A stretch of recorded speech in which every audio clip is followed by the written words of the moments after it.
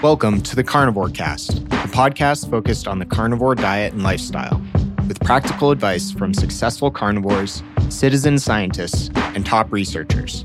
I'm your host, Scott Myslinski, and I'm here to speak with experts and experienced carnivores to get answers to your biggest and meatiest questions while helping you live your best life as a carnivore.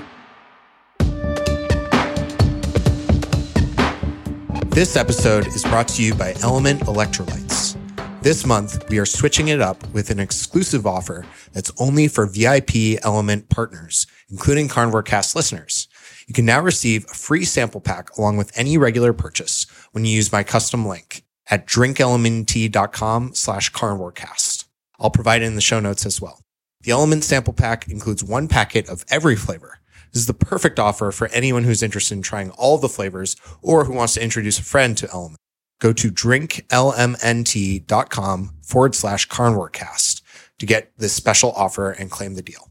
Element electrolytes are convenient, evidence-based, and delicious. They're used by Navy SEAL teams, Olympic weightlifters, jiu-jitsu athletes, and everyday people who want to make themselves better like you and me.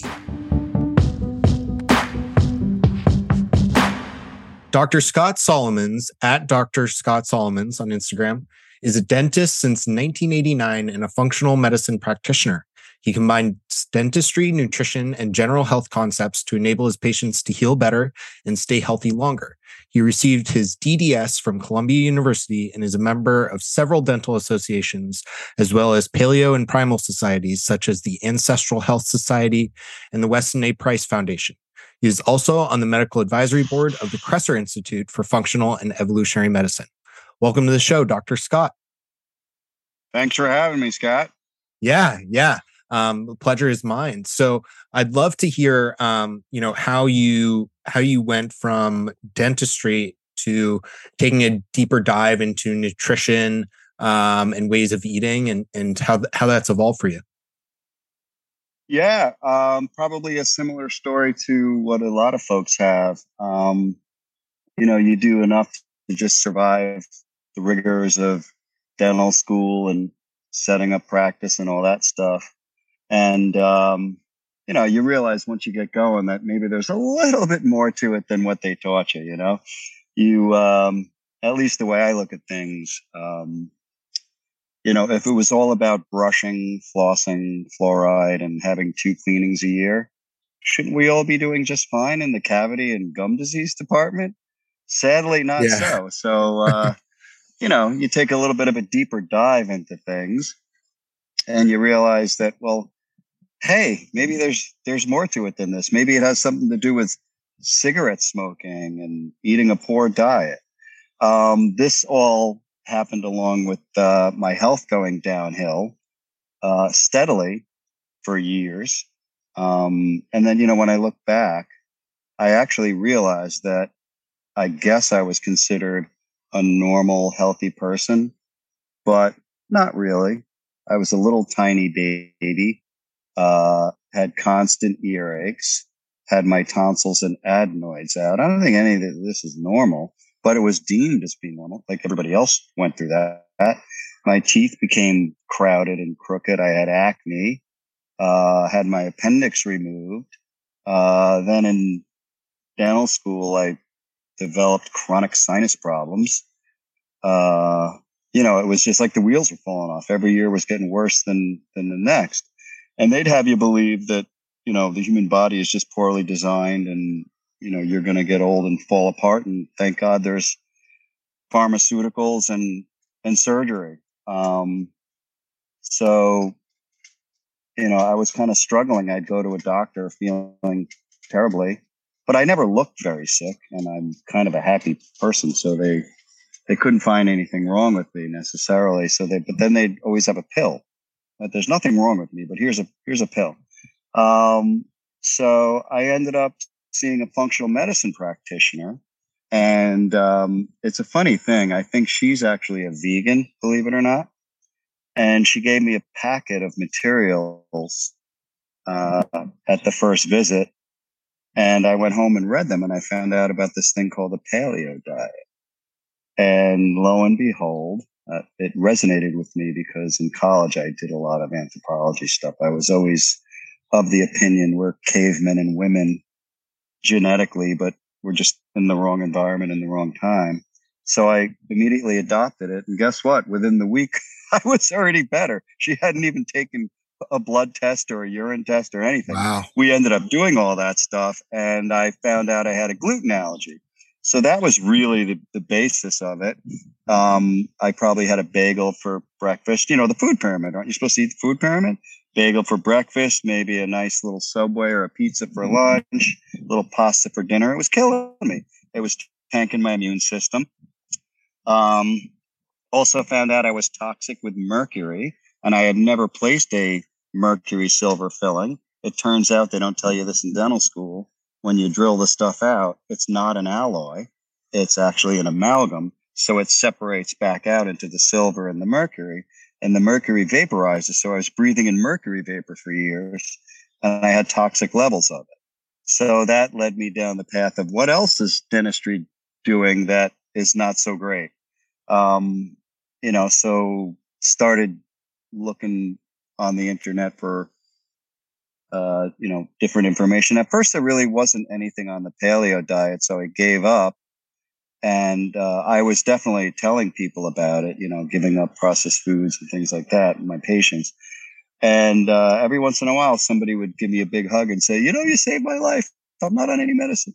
And one time somebody did that and said, oh, have you heard about Mark's Daily Apple and Rob? I'm like, what? And, so in the years that I sort of gave up looking for anybody in this community, one sprang up. So then, of course, I was devouring all sorts of information, and it came upon Chris Kresser, and I knew I definitely wanted to do some kind of functional medicine.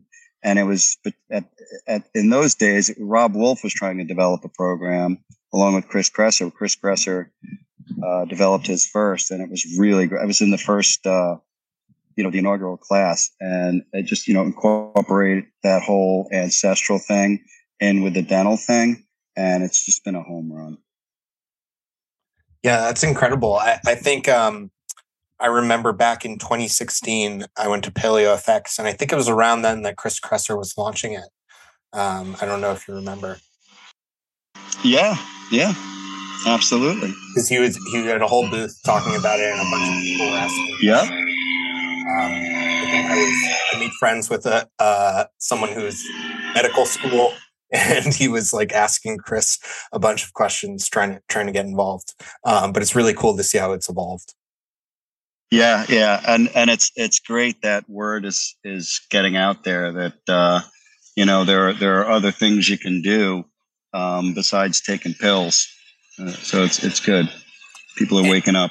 Yeah, and how has you mentioned like feeling better from day one, but how has how has your diet changed over the years? Yeah, so that's what other effects have you experienced? Yeah, well, first of all, when I started, it was a long time. I mean, in terms of the paleo diet, that sort of thing, it was over 15 years ago. I can't even remember the specific year, but it's at least 15. I think it's more.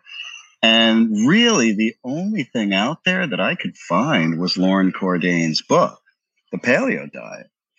And he later amended that book. He was afraid, and maybe I think he got pressure from the publishers to say that you should eat fatty meat. So it was a lean meat diet. But if you're not careful and you go paleo, you accidentally can go low carb. And obviously protein is not really a good energy source, as you well know. So basically protein and vegetables, and you're giving yourself rabbit starvation. I wrote about my bout with rabbit starvation. I'd get a little nervous. I'd get in the car, and if I didn't have a bag of nuts or something, I knew, by an hour or two later, I'd be kind of ravenous. Then I met Nora Gagaudis. She goes to a lot of different conferences. Yeah. I'm not sure if you're familiar with her, but she had that book, Primal Body, Primal Mind, and it was all about fatty meats. And, Sally Fallon Morell, the Weston A. Price Foundation, she speaks of forums that they used to be on with Lauren Cordain. And he was all about the fatty meat, but he just couldn't pull the trigger on that initial book for fear of it would be panned, and maybe he wouldn't even be able to have it published. So, after I read Nora's book, and I, thanked her personally for it, up the animal fat. And then it was really a home run. Incidentally, this whole keto thing cropped up around, that sort of time, I guess. I never was real interested in it. I never had to lose weight or anything like that. But lo and behold, I always tell patients to maybe use MyFitnessPal or Chronometer or something like that, just maybe for a week or two to see, where they're netting out with their diets and their nutrients.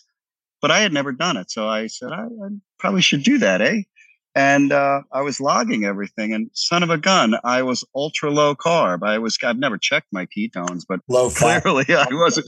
So I was on the keto diet. Yeah. And then I think I saw Sean Baker talk at Paleo FX probably before the pandemic. And I thought, carnivore diet. That sounds really interesting.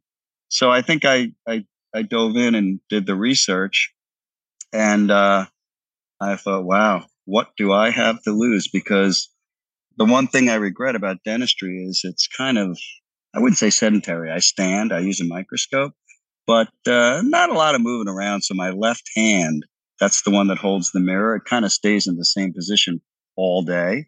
So I had what they actually call golfer's elbow in my left elbow, even though I don't play golf. It was medial epicondylitis. Yeah. 6 years of pain.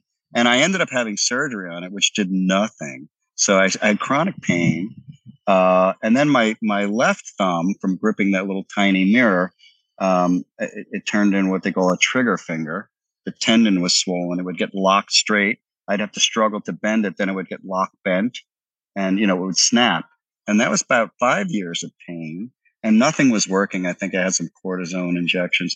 So I had heard about the miracles of this carnivore diet, and we can get into that a little bit later if you want, since this is the Carnivore Cast. And I went on it, and within 3 weeks, my medial epicondylitis went away. Wow. Now I thought, well, maybe it's a fluke. And I work out pretty much on a daily basis. So I started to push my workouts, and it has never bothered me since. My body comp improved. My muscle mass went up. Not that I'm a huge guy, but more muscle, less body fat, more clarity, better sleep, better concentration. I can't say anything bad about it. So there's my carnivore story. Yeah. Do you mind if I ask how old you are, Scott? A lot of people ask me about how to make liver more tasteful and how to cook it or incorporate other organ meats on carnivore. Optimal Carnivore can help you do just that with their grass-fed organ complex. It was created by carnivores for carnivores. They start by sourcing 100% grass-fed organ meats from New Zealand, gently freeze-drying the organs and encapsulating them into convenient bovine gelatin capsules. Just 6 of these capsules a day is the same as eating an ounce of raw organ meat. I personally take these every single day, as does my wife. Even though we both eat liver and other organ meats, our ancestors would have eaten the whole animal. And this unique blend has 9 different organs, including beef liver, brain, thymus, kidney, spleen, etc. And I think it's great to get a daily dose of these organs when you can. So it covers all your bases, whether you're at home or traveling. What's also cool is they plant a tree for every product sold, which helps the environment. So visit www.optimalcarnivore.com/carnivorecast and use the code carnivore10 to receive 10% off your purchase. Thanks, and back to the show. I am 60. Okay. Yeah, you don't look it in your photos. You look very full of life. Thank you. Art Devaney reminds me. Yeah, right.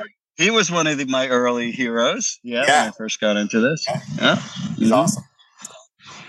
So I'm here on vacation, and the house, it's really a lively house. My wife has a very large family. Everybody's got kids. They're all in their 20s, most of them. So you can imagine the vibrancy that's in this house. And, we're on the beach all day playing games. Spike, we were just playing for hours. And they have to rest more than I do. That's pretty remarkable. And can you talk about how you started to incorporate it with your patients and maybe some of the results you've seen with that? Yeah. So, yeah. So, it's kind of a slow process. First of all, I'm in a large multi-specialty practice. So there are other general dentists doing the mainstream thing and all the specialists. And when I started talking this talk, they looked at me like I had two heads. And I think they were nervous. They were nervous that I was off in my little room, doing some kind of, woo-woo, voodoo stuff on patients. And so having being a large practice, sometimes we see each other's patients where, let's say, one of my partners isn't there, patient thinks they chipped the filling, I'd see them. Well, that was the perfect patient to practice a delivery on, wasn't it? How to introduce maybe better eating, putting things together in an understandable way for patients. So the patients would go back to their dentist of record and say, hey, this guy was talking weird stuff about, eating natural whole foods. And then my partners would come to me all alarmed, thinking I was overstepping my bounds. But I mean, this is ridiculous. Of course, tooth decay did not start in, really in any species. We're the only species who really gets tooth decay, other than the animals that we feed our lousy man-made food to. And it didn't start until we started farming. So it's absolutely appropriate to pin tooth decay and other health problems on diet. This is absolutely part of our job. But, the other realization that I've had over the years is that to call ourselves dentists is really limiting, because of course we treat patients, and the mouth is part of the body, and what goes wrong in the mouth absolutely has systemic ramifications. I do a lot of what we call airway dentistry, and it's due to the fact that most of us have jaws that are smaller than they're supposed to be, and it causes all sorts of problems. So I've had a lot of resistance from my partners, but not lately, because these concepts now are being spoken about at conferences, and there's articles and journals, and all of a sudden, the guy who's been talking voodoo stuff for 15 years is sort of the go-to guy now for a lot of my partners for a lot of these problems that patients have. That's incredible. That's really great to hear and cool to see. And I'm really curious because, there's obviously, as soon as I think the carnivore and paleo communities are guilty of this too. As soon as they demonize something or deem something to be more favorable, companies attack the space with coming out with products and labels. Yeah. I feel like toothpaste is one of those areas. What are some things that we should be looking for in toothpaste and taking care of our teeth that's actually important from your perspective? Is avoiding fluoride actually a good idea? Things like that. Yeah. Oh, yeah. So toothpaste is completely unnecessary, believe it or not. So I don't get too excited over the whole subject of toothpaste. It's really unnecessary. Okay. What really, makes a healthy mouth is just putting healthy things in it. And the biggest offender for tooth decay, really, and gum disease as well, it's what I would call dense acellular carbohydrates, otherwise known as processed carbs of any variety. I mean, when you look at, let's say, Egyptian mummies, they have terrible teeth. I mean, there are how many millions of mummies I think they can drag out at any moment, take MRIs and CAT scans and do all sorts of exams on them.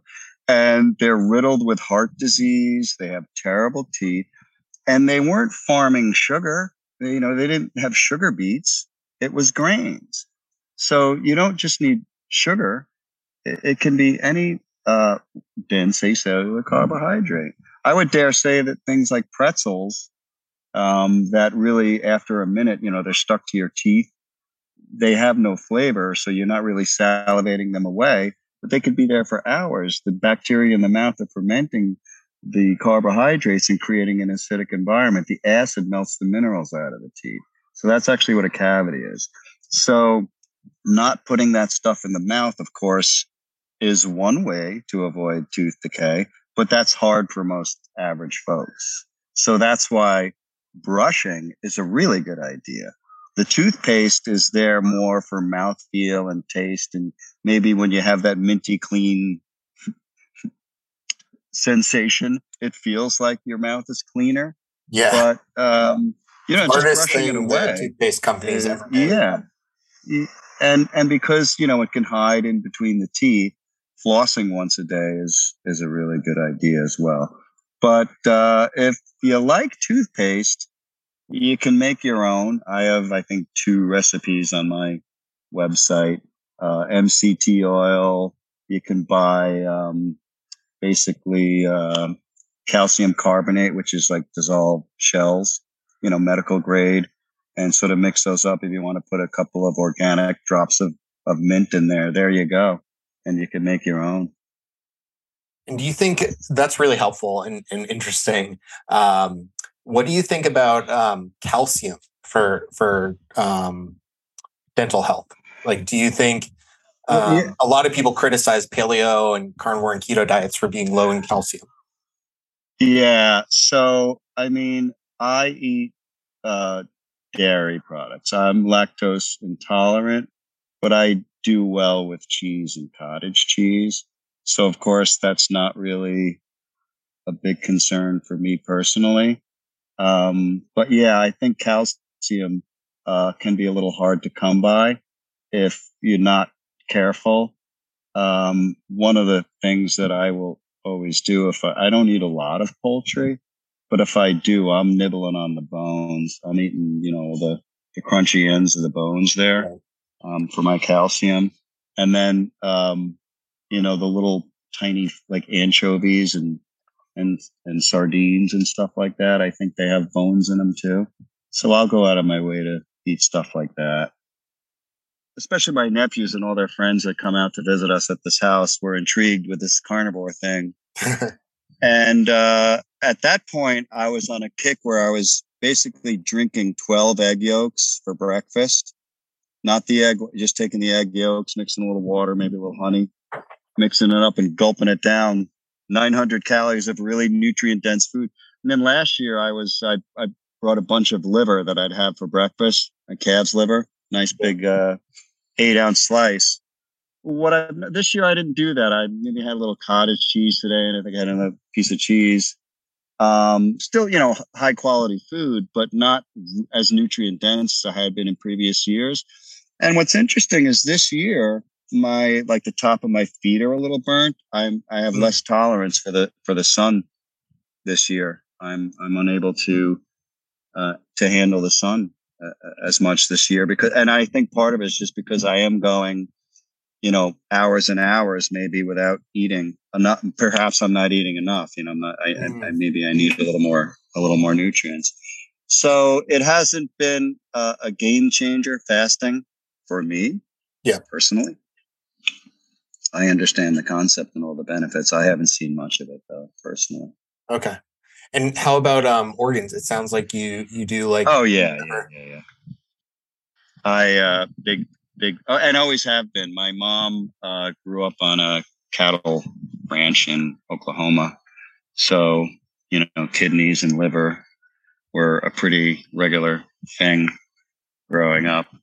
And then my dad can catch a fish in the Sahara Desert in the middle of the summer. He's an unbelievable fisherman. Grew up on Long Island, so we mainly had seafood and shellfish, raw clams, raw oysters, that sort of thing. And you're talking some of the most nutrient dense foods there, as well as I believe with the organ meat. So it actually took this vacation year to realize that I feel like I have a little less energy than last year, and definitely less tolerance for the sun. So I'm going to definitely go back to my liver and egg yolk phase and probably eat a little bit more regularly. And what do you see as kind of like the future of dentistry? You mentioned some of these things are becoming more common knowledge, or at least being shared at more conferences and in more sources. What do you think the next like 10 years will look like? Yeah. So interestingly, next Friday, I'll be out in UCLA at the Ancestral Health Symposium. And we have a nice panel this year. James Nestor, the author who wrote Breath. Are you familiar with that book at all? What's the name of it? Breath? No, by James Nestor. No, yeah, so he's a hero for dentists who think like me. I'm certainly not the only one. He had some problems with apnea and snoring and so forth. And, turns out that dentists had a lot to say about it, a lot to do with that stuff. So he's moderating a panel. Do you know Robert Lustig? Yeah. The pediatric endocrinologist. So he's famous for Sugar, the Bitter Truth. Yes. So he's going to be on the panel kind of talking about fetal development, especially the jaws and so forth. And then Kevin Boyd, who's a pediatric dentist who specializes in airway, pediatric airway. I mean, little babies already have obstructive sleep apnea. Wow. Our jaws are that bad. And then Michael Mew, Dr. Michael Mew, he's also he's English. He's British. His father pioneered this type of orthodontics called orthotropics. And he was one of the first ones to talk about chewing hard foods and having a natural diet. And that will develop a much larger set of jaws. So, we're meant to be, hunting and gathering, and the food was much more coarse. So when bones, when you put forces on bones, it stimulates them to grow. One of my professors, Dr. Melvin Moss at Columbia University, was instrumental in putting this whole thing together. He has what he actually is not happy. He calls it the functional matrix theory. And the development of the facial bones is not just genetic. It really has to do with the forces of chewing and swallowing and all that sort of stuff. So dentists have kind of taken that concept and put an evolutionary spin on it. And, there's tons of evidence out there, lots of studies, modern studies even, that people with more coarse diets have larger jaws and, can breathe better. So they're less prone to having sleep apnea. So this is the big thing right now, as far as I'm concerned, with dentistry. And so, again, I'm not the only one. There are other dentists who are thinking this way. And it's important to develop teams of specialists, ear, nose, and throats. People, there's a thing called myofunctional therapy. It's literally like physical therapy for the tongue, lips, cheeks, etc. Because a lot of us never develop a proper swallow, believe it or not, tongue posture because of these small jaws. Other things like tongue ties. So there's this field, myofunctional therapy, and we do tongue releases and frenum releases, things like that, to help get the tongue where it needs to be. All sorts of specialists. So we're trying to develop, regional networks where we're all, there's crosstalk. We all share patients. If somebody comes to me and their jaws are too small and they're snoring, that's a pretty sure sign. If they don't have apnea, it may very well turn into it soon.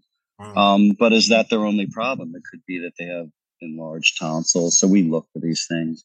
I can't see adenoids, but so we would have to refer to an ear, nose, and throat specialist. I refer dozens of patients out on a routine basis to sleep doctors to see what's happening there.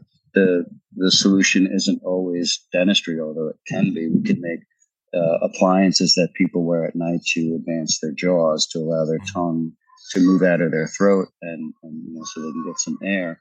But then there are CPAP machines, there are orthodontics. We can move teeth. That's actually what I'm doing now.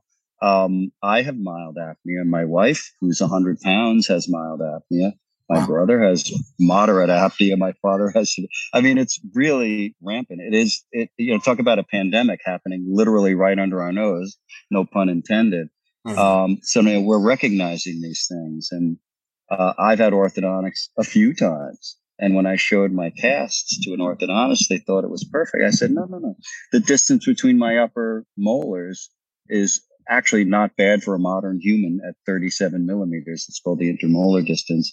But when we look at pre-industrial skulls or even just ancient skulls, it was 40 to 45 millimeters across. So the tongue had a lot more room to occupy the mouth. Right. Our faces, when you look at our profiles, under the nose are pushed back several millimeters. So that brings the tongue into the back of the throat. So the front of the face, or I should say the back of the face, is the front of the airway. When we sleep, REM sleep, our brains are actually more active than when we're awake sometimes. And the body actually gets paralyzed. And so the tongue can easily sink into the throat. So the sleep group that I use, Dr. O'Brien runs that group. He actually says that all snoring will turn into apnea, believe it or not. So no amount of snoring is actually normal, especially when you see children. So in terms of the future, putting this whole thing together, hopefully building networks of different specialties, ear, nose, and throats, allergists, etc. We can potentially get the word out that we need to be eating real whole foods, just as a matter of course, from, let's say 1 year of age. Yeah, I think that's fantastic. And I have a lot of interest in the sleep apnea space too, just because I have not great sleeping. I've actually had sleep studies done. And I don't have formal diagnosis for apnea, but I am always trying to find ways to improve my breathing at night. So you would definitely be interested in reading James Nestor's book, Breath. Yeah. It's really a nice compendium of everything that you could be looking into, I think. Awesome. I'll check that out. Well, great. Thank you. Thank you very much for taking the time, Dr. Scott. It's been fantastic to learn more about you and hear about some of the ways you're incorporating paleo and carnivore into your dentistry practice. Where can people find out more about you? And I'll have links to everything in the show notes. Yeah, I have a website. It's just drscottsolomons.com. So it's DRSCOTTSOLOMONS.com. And I usually post a weekly blog. Sometimes it's on a dental type subject. Otherwise, it could be on any kind of general health topic. Always taking that evolutionary medicine, paleo, carnivore type approach, more of a what patients can do for themselves type of approach, rather than, here's a great operation that they've pioneered and a lovely new medication. That's really not what I talk about so much. Got it. Okay, well, I'll have links to that and really appreciate your time today, Dr. Scott. Thanks, Scott. It's been a pleasure. Yep. Thank you for listening to this episode of the Carnivore Cast. If you enjoyed this episode, please review on iTunes. It really helps us out. And share it with a friend. What questions would you like answered, or who would you like to hear from in the carnivore research community? You can find me on Twitter, Instagram, and Facebook at CarnivoreCast, or go to carnivorecast.com. You can also email me at info@carnivorecast.com. I'd love to hear from you. Until next time, keep it carnivore.